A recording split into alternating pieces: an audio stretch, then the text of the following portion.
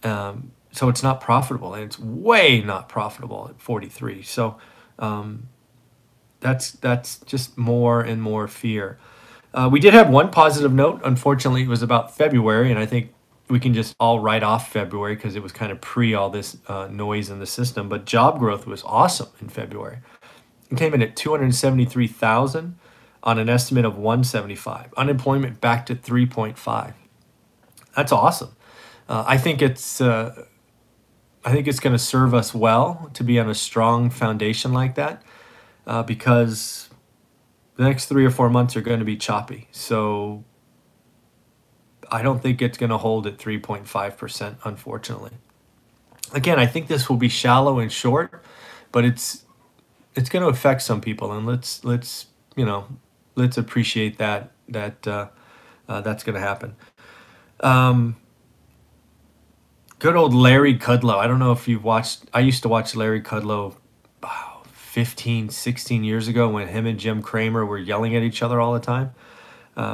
But he came out and said, basically he wants to become, he's basically the hype man for the executive branch. Everything's always good, which kind of always annoys me because it's not always good. But he did come out and say some interesting things. They want to do some targeted or micro things to help, right? If two things he mentioned, one was small businesses, which I think is huge. I think small businesses are going to be hurt the most. They just don't have the deepest pockets. The inventory problem. I mean, there's just lots of things, right? You had tariffs first, now you have supply chain wrinkles, then you have consumers not wanting to come into the store, and kind of goes on and on and on from there. So anything they could probably do to help the small businesses would be great. Also starting to look at something they could do for people who are asked to stay home, because a lot of Americans can't unfortunately, respond to a $400 surprise. So what happens if they lose their job or they can't work for 3 weeks or 4 weeks? Most of us can't survive that. So, oh, there we go. I don't know what happened there. I think I'm live. Oh, there we are. I don't know why that happened. So again, most Americans can't survive a $400 hit. So being unemployed for a while could be an issue. One thing I saw that was discouraging today is, I think his name's Mike Papineau, kind of the Secretary of State, I think.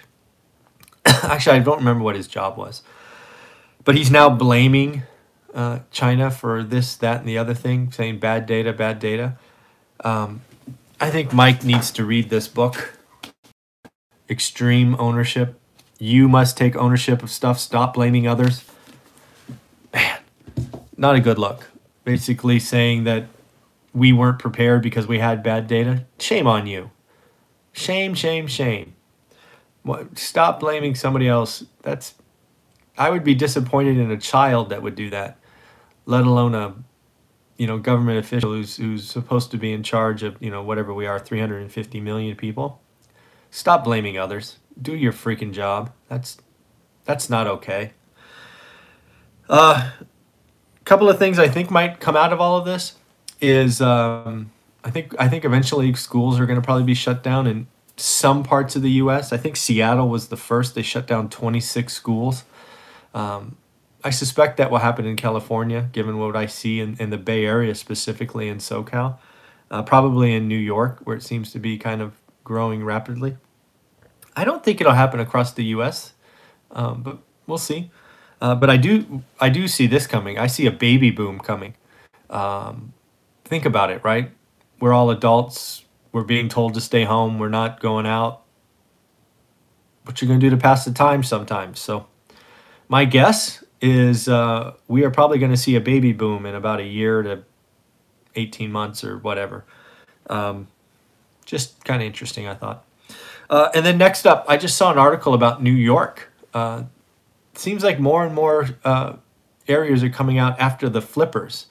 I don't know if you saw this, but New York is proposing a anti-flipping tax.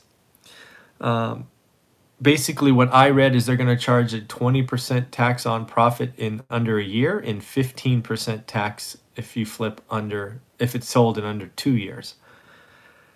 So let's just put this in context. If you look at the numbers, there are about 200,000 homes that are bought and sold in under a year. Their proposition is most of those, and it's probably true, are quote-unquote flips. Some of them are just situational, but most of those I am willing to admit are flips. And that's a less than 6% of total transactions. So let's just talk about the size that they're going after. But the problem is, why do they want to do that? They just perceive flippers making all this money. I think they must watch HGTV and watch all those flippers make 50 grand or whatever. That's not reality. In fact, most of those numbers are bogus. If you really want to know what flippers do, go to the channel here that you're watching and look up what I'm doing in Madeira You tell me if some owner occupant would buy that disgusting thing. I am putting more into that house than I bought it for. So there's almost no owner occupants in the world would buy this thing. It was so wretched. And that's what flippers do for the most part, right? Is they buy the ugliest house on the block. They spend 30 to 60% of the purchase price improving it. And oh my goodness, they expect to get a profit. Isn't that what capitalism is all about? Is to take a risk and give it a shot. And you want to watch some freaking TV shows on HGTV and go get that flipping tax? It's not okay. If states do this, it will just be like rent control. You will take inventory out of the market.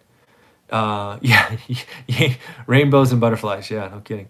But if you do this, states, your housing stock is going to deteriorate because you are not going to reward people for fixing it. So if the answer is you want to have more rundown houses, go for it.